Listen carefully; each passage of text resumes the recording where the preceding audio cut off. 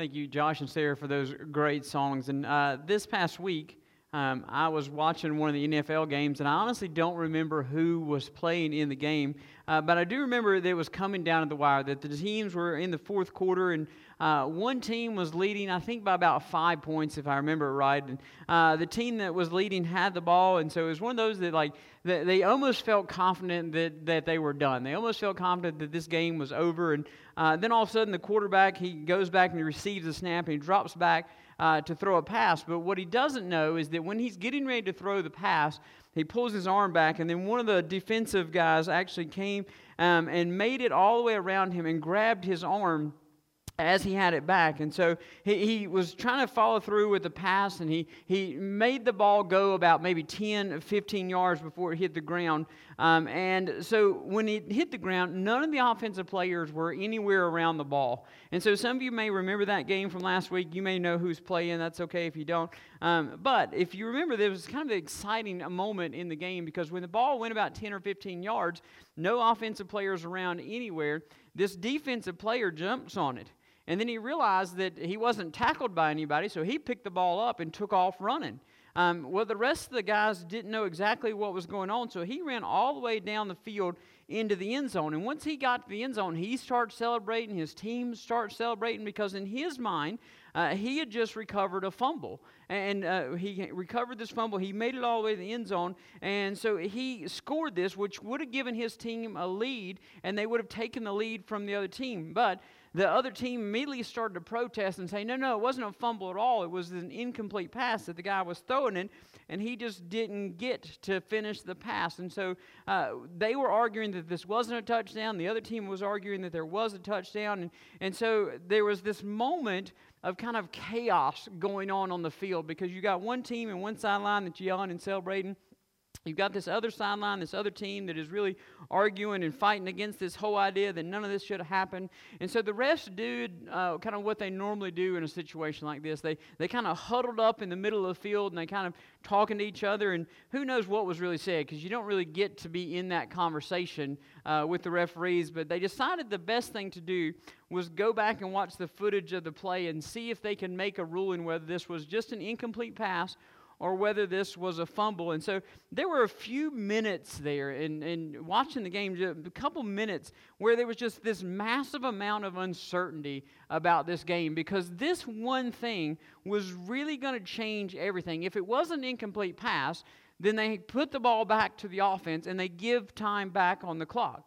But if it was a fumble, then the defensive team just took the lead. The defensive team was now in charge of the game. And so you can kind of see that the strategies of both of those teams were really going to have to change in that moment. That what they were expecting and what they were planning for was going to be really different. And I can only imagine trying to be a coach in that situation, because I can imagine there were about 1 million different things going through their mind about that and about what was next. And so what do we do now? What do we do when all this uncertainty and all these variables going through their head? I imagine that they kind of had this idea, well, if it was a touchdown, we need to do this. But if it wasn't a touchdown, we need to do that. And I don't know if you've ever had that moment in your life, or those moments in your life where you're just kind of stuck in this uncertainty. You're just kind of waiting to know what happens next. You're just kind of waiting to figure out what's going on, because you don't really know. You can't really predict. You can't really know what to do next. And so you're left with all these questions and all this wondering of what happens now? What am I supposed to do now? Or what do I do next? And maybe all this uncertainty, and you feel kind of all the emotions that were going on that football field from both teams. Part of you is super excited about what you think has happened or what's going to happen. Part of you is super nervous or maybe even mad about what has happened, and you're trying to figure that out. And part of you may be just kind of the referees. You're just kind of scratching your head, just trying to figure out, I don't know what to do with this. But it makes a huge difference. And I would almost venture to say that for a lot of us, this has been our 2020. And so I watched this game, and I just kind of thought this moment really sums up what this year has been like for a lot of us. This whole year of uncertainty. There's been this global pandemic. There's been a recession. There's been unemployment. There's been political division and civil unrest. And there's wildfires in the west and hurricanes in the east. And all these big, huge national things going on. And those are huge moments of uncertainty. But beyond that, there's all these personal things that may not make the news. They may not make anybody's news feed, but they're personal inside of you. And within you, there's these moments, or within your home or your life, there's these moments of mass amount of uncertainty that's left you asking those same kind of questions of, what do we do now? I don't know what this looks like. And so this morning, I'm glad that we have made it to this time of year, because this is a season that we've been waiting for. It looks different, and it may be different over the next few weeks, but this, if nothing else, is the season of hope. And so in the midst of all the uncertainty that we've had this year, in the midst of all the uncertainty that we've endured, even right now in this moment, this is the opportunity we have to rediscover hope, to rediscover what this season is all about. And so this morning we're going to do that by taking a look at an overlooked story in Luke chapter 2. And it's story, when we think about Luke chapter 2, we think about Mary, and we think about Joseph, and we think about the shepherds and the angels, and we know the first part of Luke chapter 2 really well.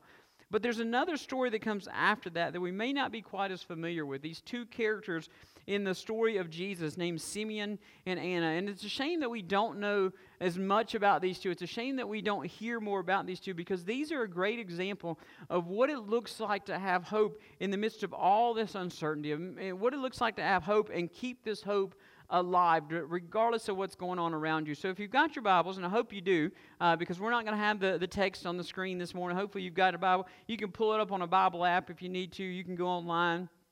There's lots of websites that you can do it. But we're going to be in Luke chapter 2 this morning. I'm going to start reading in verse 22, and I'm going to read down through verse 38. So Luke chapter 2, verse 28 says, "And when the days of their purification, according to the laws of Moses, were finished, they brought him," being Jesus, "up to Jerusalem to present him to the Lord, just as is written in the law of the Lord, that every firstborn male will be dedicated to the Lord. And to offer a sacrifice according to what is stated in the law of the Lord, a pair of turtle doves or 2 young pigeons."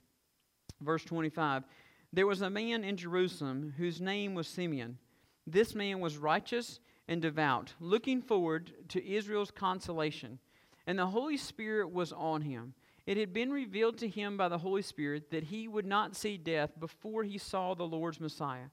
Verse 27, "Guided by the Spirit, he entered the temple complex when the parents brought in the child Jesus to perform for him what was customary under the law. Simeon took him up in his arms, praised God, and said, 'Now, Master, you can dismiss your slave in peace, as you promised. For my eyes have seen your salvation. You have prepared it in the presence of all peoples, a light for revelation to the Gentiles, and glory to your people Israel.' His father and mother were amazed at what was being said about him. Then Simeon blessed them, and he told his mother Mary, 'Indeed, this child is destined to cause the fall and rise of many in Israel, and will be a sign that will be opposed. And a sword will pierce your own soul, that the thoughts of many hearts may be revealed.'" Verse 36, "There was also a prophetess Anna, a daughter of Phanuel, the tribe of Asher. She was well along in years, having lived with her husband 7 years after her marriage, and was a widow for 84 years. She did not leave the temple complex, serving God night and day with fasting and prayers. At that moment, she came up and began to thank God and speak about him to all who were looking forward to the redemption of Jerusalem." Let's pray together. God, we are so thankful for who you are. God, we're so thankful for these two characters that we have in this story who had been longing, waiting, anticipating for what they got to see. And so, God, I pray this morning that wherever we're at, wherever we are gathered, God, and whether we are by ourselves or with family or wherever the case may be, God, I pray this morning that we see your hope. God, I pray this morning that we discover what hope looks like through the lens of Jesus, and that we can look through Jesus and we can see what Jesus brings into our lives. And so, God, I pray that we take the life of Simeon. I pray that we take the life of Anna, God, and I pray that we will see what it is that made their hope last and what it is that provided them hope, God, so that we can live out that hope, God. God, for many of us, this has been a hard year. This has been a tough and difficult year. God, for many of us who are watching right now or are going to watch this later, God, we are desperately seeking hope. And so, God, I pray that you will use this story to remind us this is where hope comes from. This is what hope looks like. This is your one true source of all that you can hope for. And Father, we ask all this in your wonderful name. Amen. For many of us, this is one of the most exciting times of the year. And what makes it part of that excitement in our house is that we get this little, actually it's two. We get two things in the mail that really kind of add to the excitement of the year. Some of you may know what I'm talking about. We get this thing called the Amazon gift guide and the Target gift guide in the mail. These two things, for you guys that don't get those, if you think back, it's kind of like the modern day version of the Sears and Roebuck catalog, if you're that generation. And so, but the Amazon or Target gift guides, they are really geared towards kids, and they are just pages and pages and pages of toys that they think your kid's going to be interested in.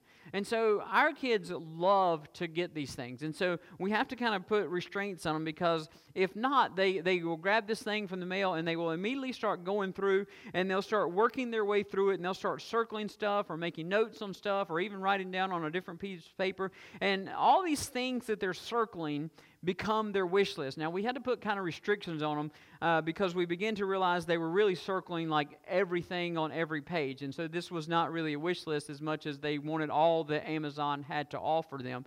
And so, but when we kind of narrow it down, this becomes their wish list. This becomes what they're hoping for. This becomes the start of their Dear Santa letters. This is what they tell their relatives or their parents. This is what we're hoping for. This is what we're hoping to get on Christmas Day, on Christmas, or the week of Christmas. And so these kids, they start looking forward to these things. And you see, they get this gift idea and they start going, or this gift guide, and they start going through it and they start making all these things.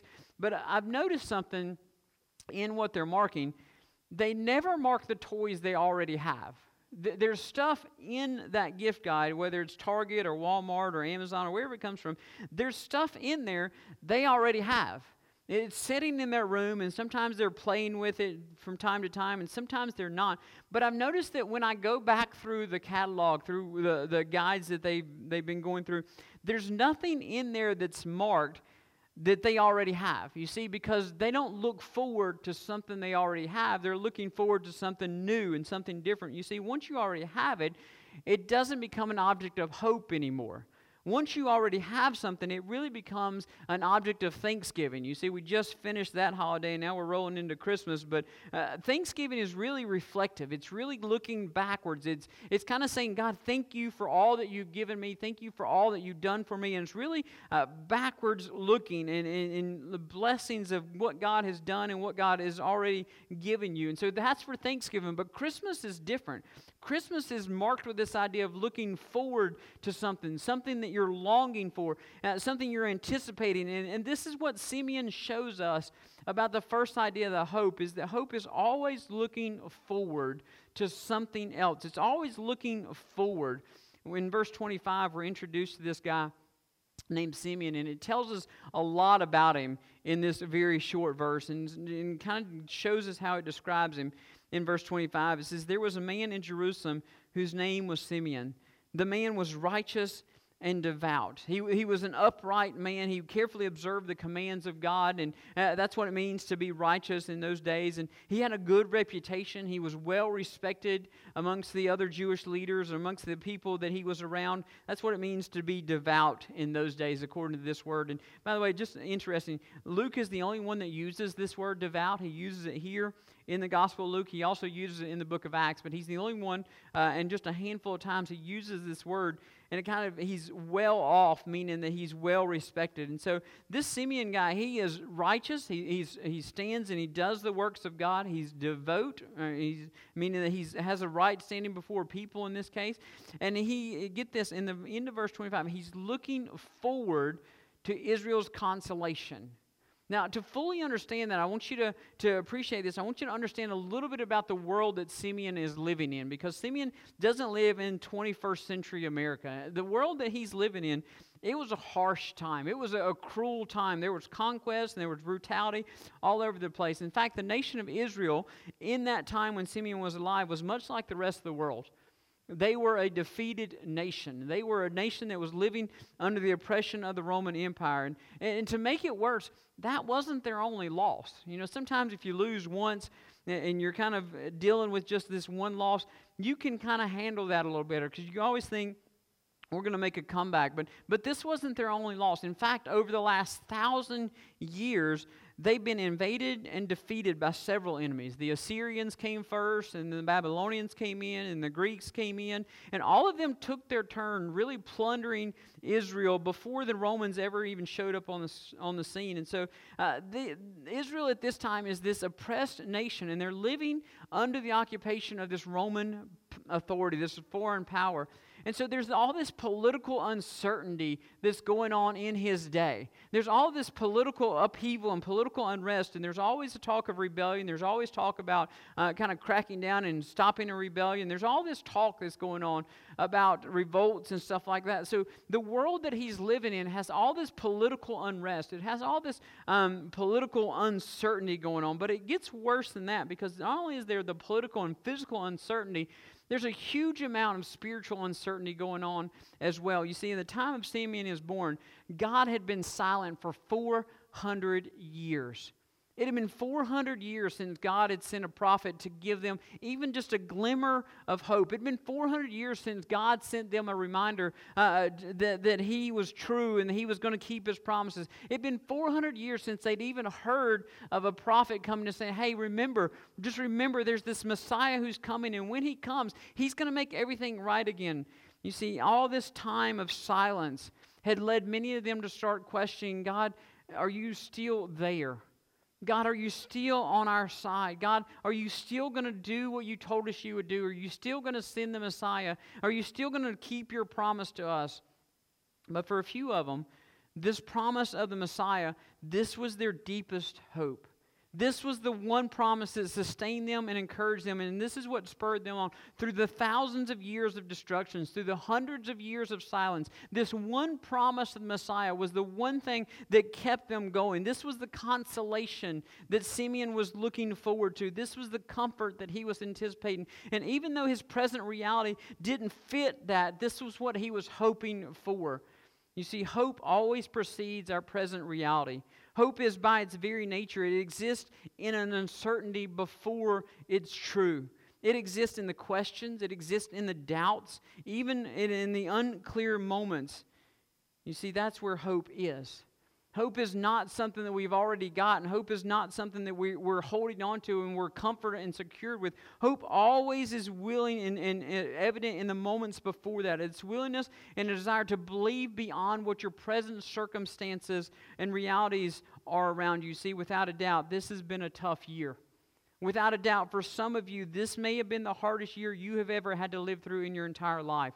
Life has been hard. Life has been uncertain. And there's been so much uncertainty almost in every direction. I don't remember a time in our nation or in my own life that life held so much uncertainty, not in just one area, but in so many different areas of our life. And so life has been hard, and it would be very easy to fall into that present reality. It'd be very easy to kind of look at our present reality and kind of sink into this despair and this depression. It would be very easy to look at our present reality and ask those same questions that Israel was. God, are you still there? God, am I still one of your children? God, where are you at? God, what are you doing? God, this can't be what it is. God, this can't be the abundant life that you promised me. You see, but hope doesn't live in our present reality. Hope always looks forward. Hope is always living in the future, and it looks beyond the here and the now, and looks into what is next, into the promises that God has made, and the promises that we know He's going to fulfill. So if we're going to rediscover hope, if we're going to rediscover Christmas this year, then we've got to start looking beyond our present realities. We've got to start looking beyond the circumstances that are around you, and we've got to start looking to the glorious future that Christ has for us, even if that's not what we see right now, even if that's not the moment we're living in right now, hope always looks forward. And if we're going to rediscover this hope, we got to stop looking at the world around us and start looking at the world to come. We got to stop looking at the present circumstances that we're in and start seeing what God has promised for us. That's what Simeon does in this passage. He's living in a very uncertain time, much like the time we're living in today. And he is looking forward to this promise. Now, I'll be fully honest with you, that's not always easy to do. It's much easier for us to kind of look at where we're at and just be settled there, but it's often, sometimes, this is something we need help with. And so if we're going to have this kind of hope that Simeon demonstrates here, that we can look forward and beyond where we're at, then we've got to do what Simeon does, and that's what we got to be fully dependent on the Spirit of God. We got to depend on Him like nobody else. And so hope always depends on the Holy Spirit. If you've been at Cornerstone or you've been through our services, I've mentioned this several times, that if the Bible mentions something more than once, if an author mentions the same idea in a very short period of time, he does it for a reason. He's trying to draw your attention to that specific thing. He's trying to draw your attention to something very important, and he's making a point that he doesn't want you to miss. And so if you look over verse 25, 26, and 27, we see that's what Luke is trying to do. He's trying to draw your attention, and he's saying, listen, there's something very important I'm trying to get you to pay attention to, because we see that he mentions the Holy Spirit 3 times in those 3 verses, verse 25, 26, and 27. All 3 of them mention the Holy Spirit. And so if Luke is putting this much emphasis on it, then we've got to pay attention to it. You see, the first time he mentions it in verse 25.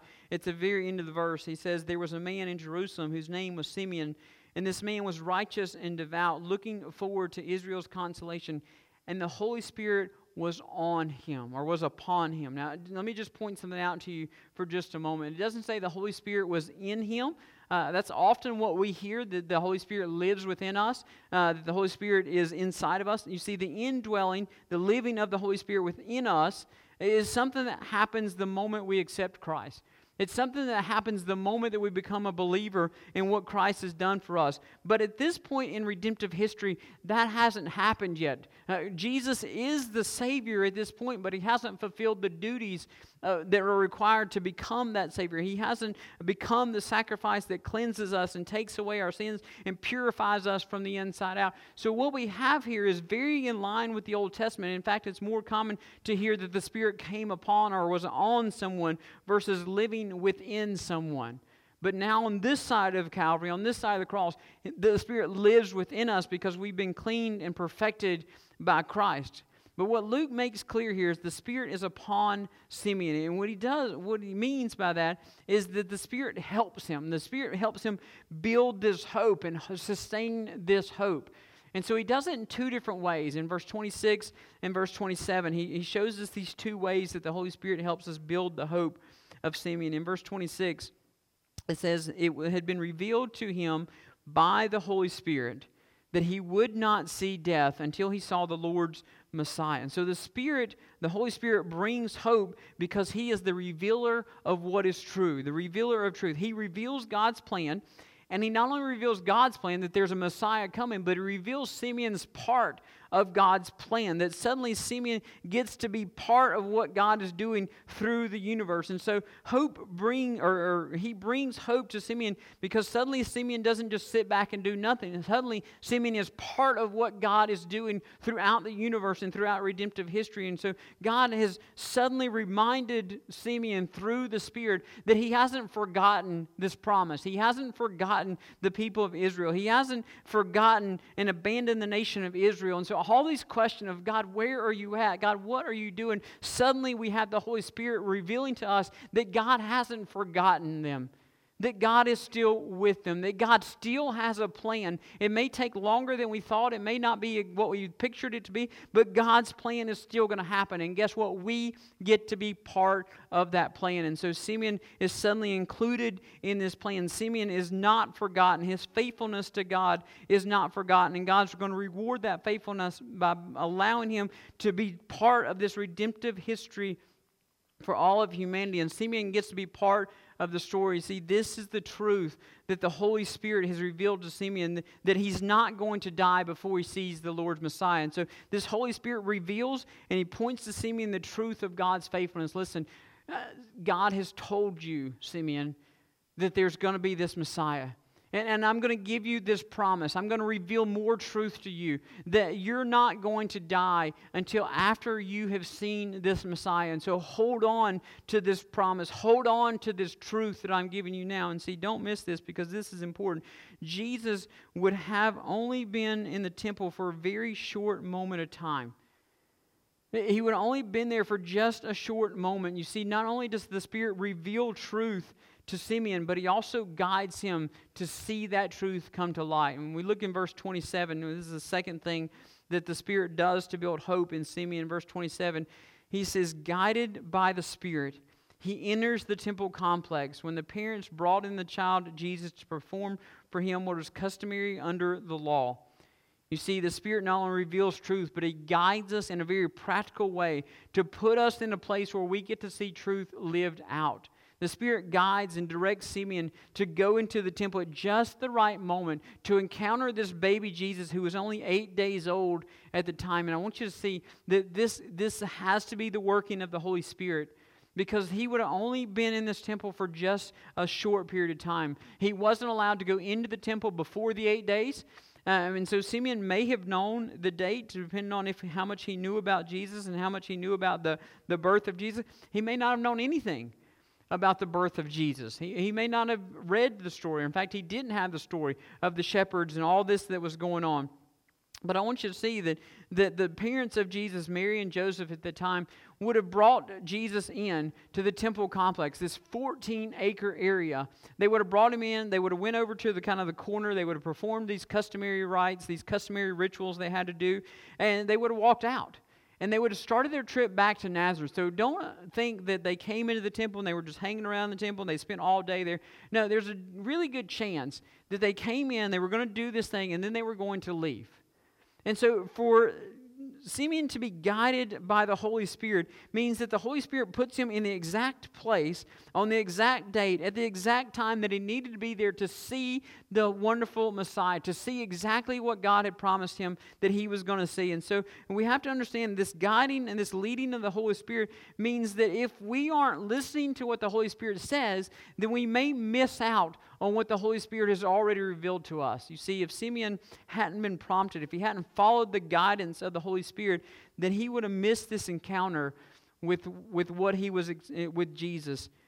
You see, I want you to think, if Simeon was you, or if you were Simeon for a moment, and something is guiding you, the Holy Spirit is guiding you. The idea is He puts His hands on your shoulders and He literally moves you to where you need to be. What if Simeon had been like, you know what, I just don't feel like going to the temple today. Think about that. Think about that blessing that Simeon would have missed out if he'd said, you know, I just don't feel like doing it today. Maybe I'll do it tomorrow. What if Simeon would have answered the Holy Spirit and said, you know what, I know today I need to go there, and I feel you tell me I need to go there, but what about, you just don't understand. I've got so much I need to get done today. I've just got so much on my agenda. I've just got so much on this list. Holy Spirit, have you seen this to-do list? Have you seen this project I've got? Have you seen this workload that I've got? I just don't have time for today. There'll always be tomorrow, and I'm sure tomorrow's going to work out great. And so what if Simeon would have answered the Holy Spirit that way? What if Simeon would have said, you know what, I just got too much stuff to do today. Maybe we'll try it again tomorrow. Or better yet, for some of us, maybe we don't answer that way. Maybe we just answer the guide in the Holy Spirit and we say, you know what, we just don't really feel qualified to do that.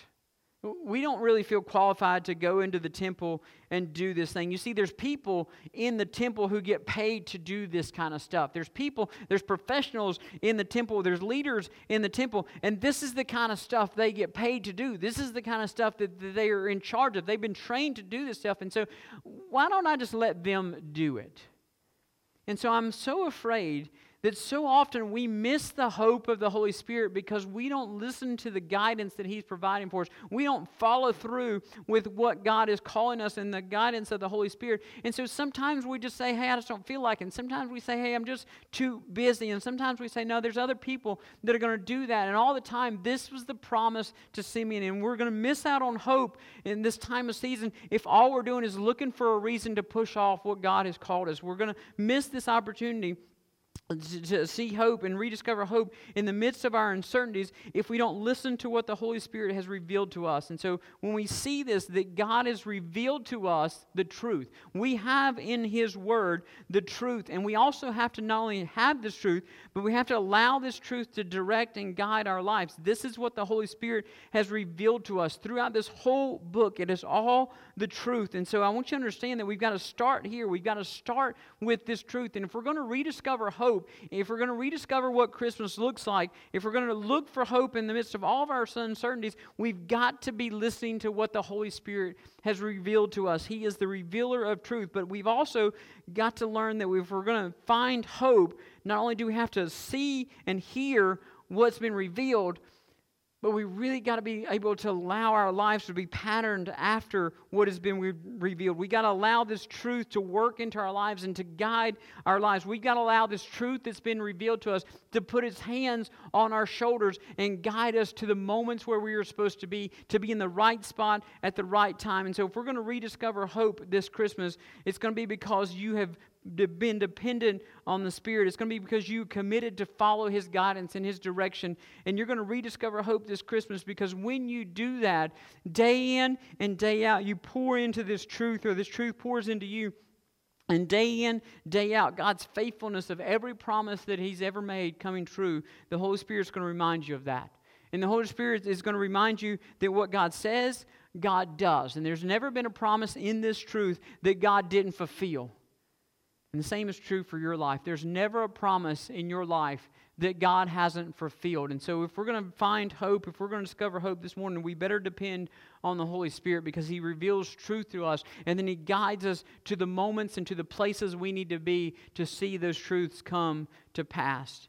When we depend on the Holy Spirit as our source of hope, we start to see this and display this confidence in God's plan. You see, Simeon follows the guidance of the Holy Spirit. He walks into this temple complex, and this is kind of, I picture this as maybe kind of an awkward moment for Mary and Joseph, and I don't know if it was or not, but I just picture this, and this is the way this plays out in my mind, just because this is the Michael Rake's version of what goes on in his head.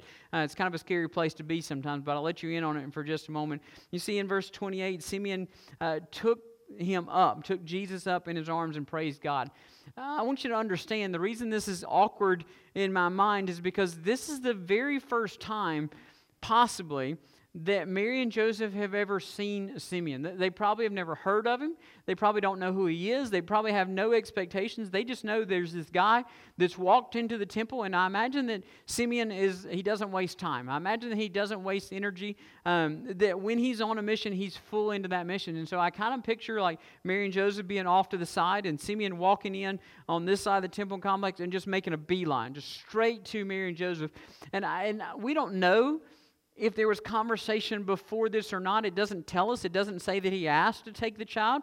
It just says in verse 28 that he took him up in his arms.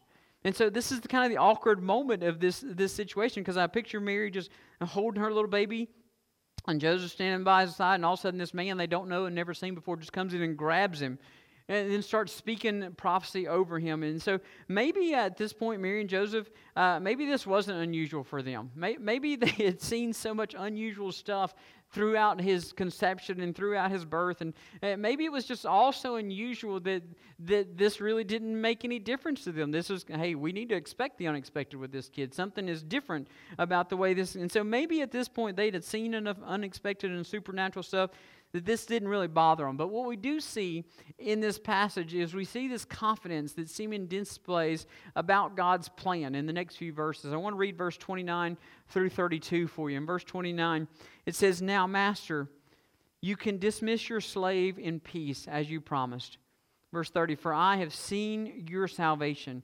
You have prepared it in the presence of all people." In verse 32, "In light of revelation for the Gentiles and the glory of your people Israel. See, this is the first time that Simeon had ever seen this little child. He knows nothing about his conception. He knows nothing, very little, if anything, about his birth story. But he is fully confident that this little child is the long-awaited Messiah. This one is going to bring the comfort that Israel is waiting for. This is the one that's going to bring salvation to the world. And it doesn't surprise him. That's what's interesting about this story, that he doesn't seem shocked that he's holding this little baby, and this baby is the fulfillment of all the promises that he's been given. It doesn't shock him. He's not surprised that this little baby is the long-awaited Messiah. You see, it's kind of interesting because everyone else in the Christmas story, they take a little bit of convincing. Think about when Mary was told that she was going to conceive, and she had lots of questions, and she had lots of things to try to figure out. And Joseph, when he found out the news, he had to be convinced by an angel in his sleep. When the shepherds to show up, it took a whole multitude of angels to convince him, hey, this is serious. But not Simeon. Simeon doesn't have any of that. He doesn't get visited by an angel. Nothing. He simply has the confidence that Jesus is who the Holy Spirit has told him he was. That Jesus, this tiny little 8-day-old baby, this is the story.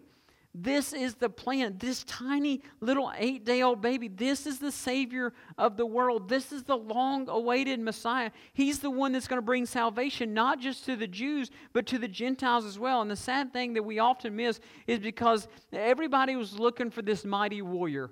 Everybody was looking for somebody that had a military background or somebody that even came from a military family. But Simeon's hope leads him to this confidence that this little baby is the answer. This is what God's needed to work his plan. And regardless of how little he is, regardless of how helpless he is, regardless of how fragile he seems, regardless of the fact that Joseph wasn't a military leader, this baby is obviously not, regardless of the fact that Joseph may have never picked up a military sword or had any military training or whatever, this is it.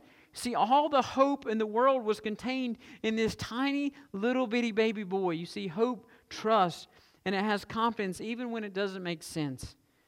You see, hope, trust, and has confidence because it trusts the God with the big picture even when we only get to see the small part of it. Hope has confidence not in our abilities, but in what God can do and what God is going to do. You see, hope says, look, I see this tiny little bitty baby. And I don't know how this little bitty baby is going to save the world, but I know that God can use it to do it. Hope says, God, I don't know how you're going to use this situation in my life. I don't know how you're going to use this hardship in my life to bring my good and your glory. But God, I got confidence. And hope says I got confidence that God, I know you can. I know somehow this is going to work in your plans, and somehow this is going to work for my good and for your glory. God, I don't see it because all I see now is the trouble. All I see is the impossibles. All I see is these hindrances that stand in the way. All we see is this tiny little baby. God, how in the world is this going to be the Savior of the world? But we have hope because we know that the answer is in the God who put this plan together in the first place. We have hope in the midst of all of our uncertainties, in the midst of how bad our situation or how bad our year is. We have this hope because we know that this somehow fits into the plan of God, that we only get to see just a small picture of it. And God has this huge plan through all of history that He's been weaving and putting together. And so there's hope because we have confidence in the plan that God is working and confidence in the plan that God has put together. And there's one final thing that we're going to have to do if we rediscover hope this year. We have to be willing to actively endure the uncertainties. You see, this is the picture we get not only with Simeon, but with this other lady named Anna. And like Simeon, Anna is well advanced in years, and she's had to face her share of uncertainties for sure. See, at one point in Anna's life, she was married. In verse 36, it tells us she was married and she lived with her husband for 7 years after her marriage. So she was married, and then 7 years she lived as this happy newlywed married. We don't know that, but I'm just making that part of the story. For 7 years she lived in this wonderful marriage she had, and then her husband died. We don't know why. We don't know what happened to him. We just know he died. Because if we keep on reading in verse 37, it says that she was a widow for 84 years. Now, to be fully honest with you, there's a little bit of ambiguity in the Greek text. What this could mean is that she, like it kind of reads, that she had been a widow for 84 years, which if she was, means she was about 104 years old. Okay, it means that she could have got married at about 13. It wasn't unusual in those days. She could have got married around 13, been married for 7 years, and then been widowed for 84 years, meaning that she was about 104 years old. It could also mean that she is 84 years old. All right, meaning that she got married at around 13. She lived with him for 7 years. And so for the last 64 years of her life, of her 84 years, she's been a widow. It could be either way, but I want you to understand whether she was 104 or 84, it's very clear that this was a long life. And I want you to understand that she knows uncertainty because when she had a husband, her husband died, and all of a sudden things changed for her. Because I want you to understand that the world for a widow in the first century, it wasn't kind to them. It wasn't nice to them. It didn't look on them with favor, especially if you were a young widow, kind of like she was, we're assuming, without children, because it doesn't mention any children. It wasn't good for them, because if you were a young widow without any children and your husband died, you were viewed as cursed. And so nobody else wanted to marry you because whatever you did to that first husband was probably going to happen to them. And so there was this idea that you were cursed, you were despised, you were rejected by God because your marriage didn't fulfill what it was supposed to. And so despite all of this, Anna still has hope. Despite all this uncertainty in her life, she still has hope, just like Simeon does, because in verse 38 it says kind of the same language. She is looking forward to the redemption of Jerusalem. She has this hope that God is going to deliver the people from their sins. She has this hope that God is going to release them from their bondage, from their debt of sin that they all owe. She has this hope that she is eagerly awaiting this deliverance that she's heard about. And so she's waiting, and she has this great expectation that this redemption, it's going to happen. It's just taken a really long time. And so she's enduring all the uncertainties, not just of her life, but all the world that's around her. And I want you to notice that when she's enduring these uncertainties, she's not just sitting back doing nothing. She's active in her hope. You see, hope becomes a thing that we can work with and deal with when we become active in our pursuit of it. She is active while she is enduring this uncertainty. In verse 38, I'll go back to that verse. It says that she didn't leave the temple complex. She was serving God night and day with fasting and prayers.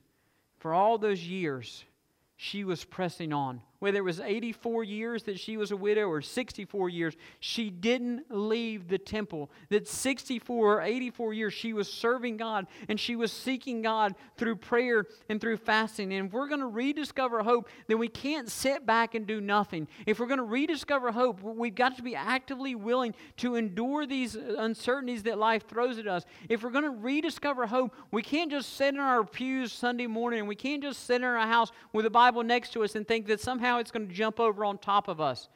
No, hope comes when we actively pursue the things of God. Hope comes when we're willing to say, God, I don't know what's going on. I don't know how this is going to work, but I'm coming after you. See, if we're going to find hope anywhere, it's going to be through the Spirit revealing truth to us and us seeking after the God who deserves our allegiance and the God who deserves all that we have to give Him. And so it would be very easy for us to kind of waste away. It'd be very easy for a lot of us during this time, even though we can't be together physically, for us just say, you know what, maybe church isn't that important.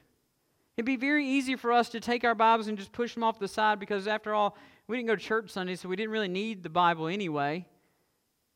But listen, you're going to miss out on the hope of Christmas. You're going to miss out on so much hope, not just of Advent and Christmas, but all of your life. If you're not actively seeking to serve God, to communicate with Him, and to be with Him, hope comes alive when we actively seek the one who gives us hope in the first place.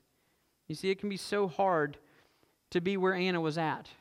It can be so hard to lift up your downcast, tear-filled eyes to look at this tiny spark of hope that we feel that might be in any moment swallowed up by our pain.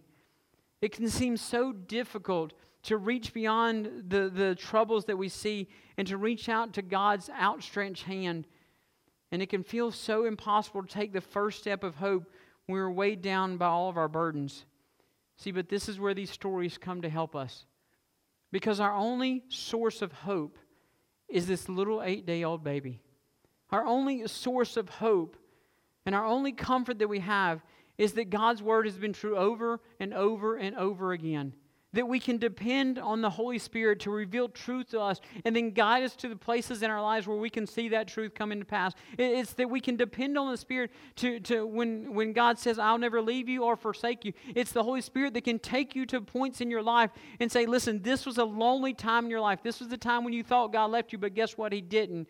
Zoom out a little bit and you'll see that God was right beside you. Zoom out a little bit and you'll see that God was working behind the scenes. Zoom out just a little bit and you'll see that God was doing so much to be with you through all of this. See, but if we're going to receive the promise of hope, we're going to do it in God's Word, and we're going to find this new strength. And when we accept the power of hope granted to us in God's Spirit, then we'll find this new inspiration. When we're focused on the power of hope embodied in us and embodied in the birth and life and death and resurrection and the return of Christ, then we'll really discover what hope looks like. You see, hope is not our present reality. It's the glorious future that awaits us. Hope is revealed to us in the truth that the Holy Spirit gives us. And hope is revealed to us in living out that truth. Hope is fully dependent on the Spirit. Hope is displayed in the confidence that we have in God's plan that, God, I don't see how this is going to work at all, but I know that you can. Regardless of what my life looks like, God, I don't know, but you do. I don't know what I have to offer, but you do.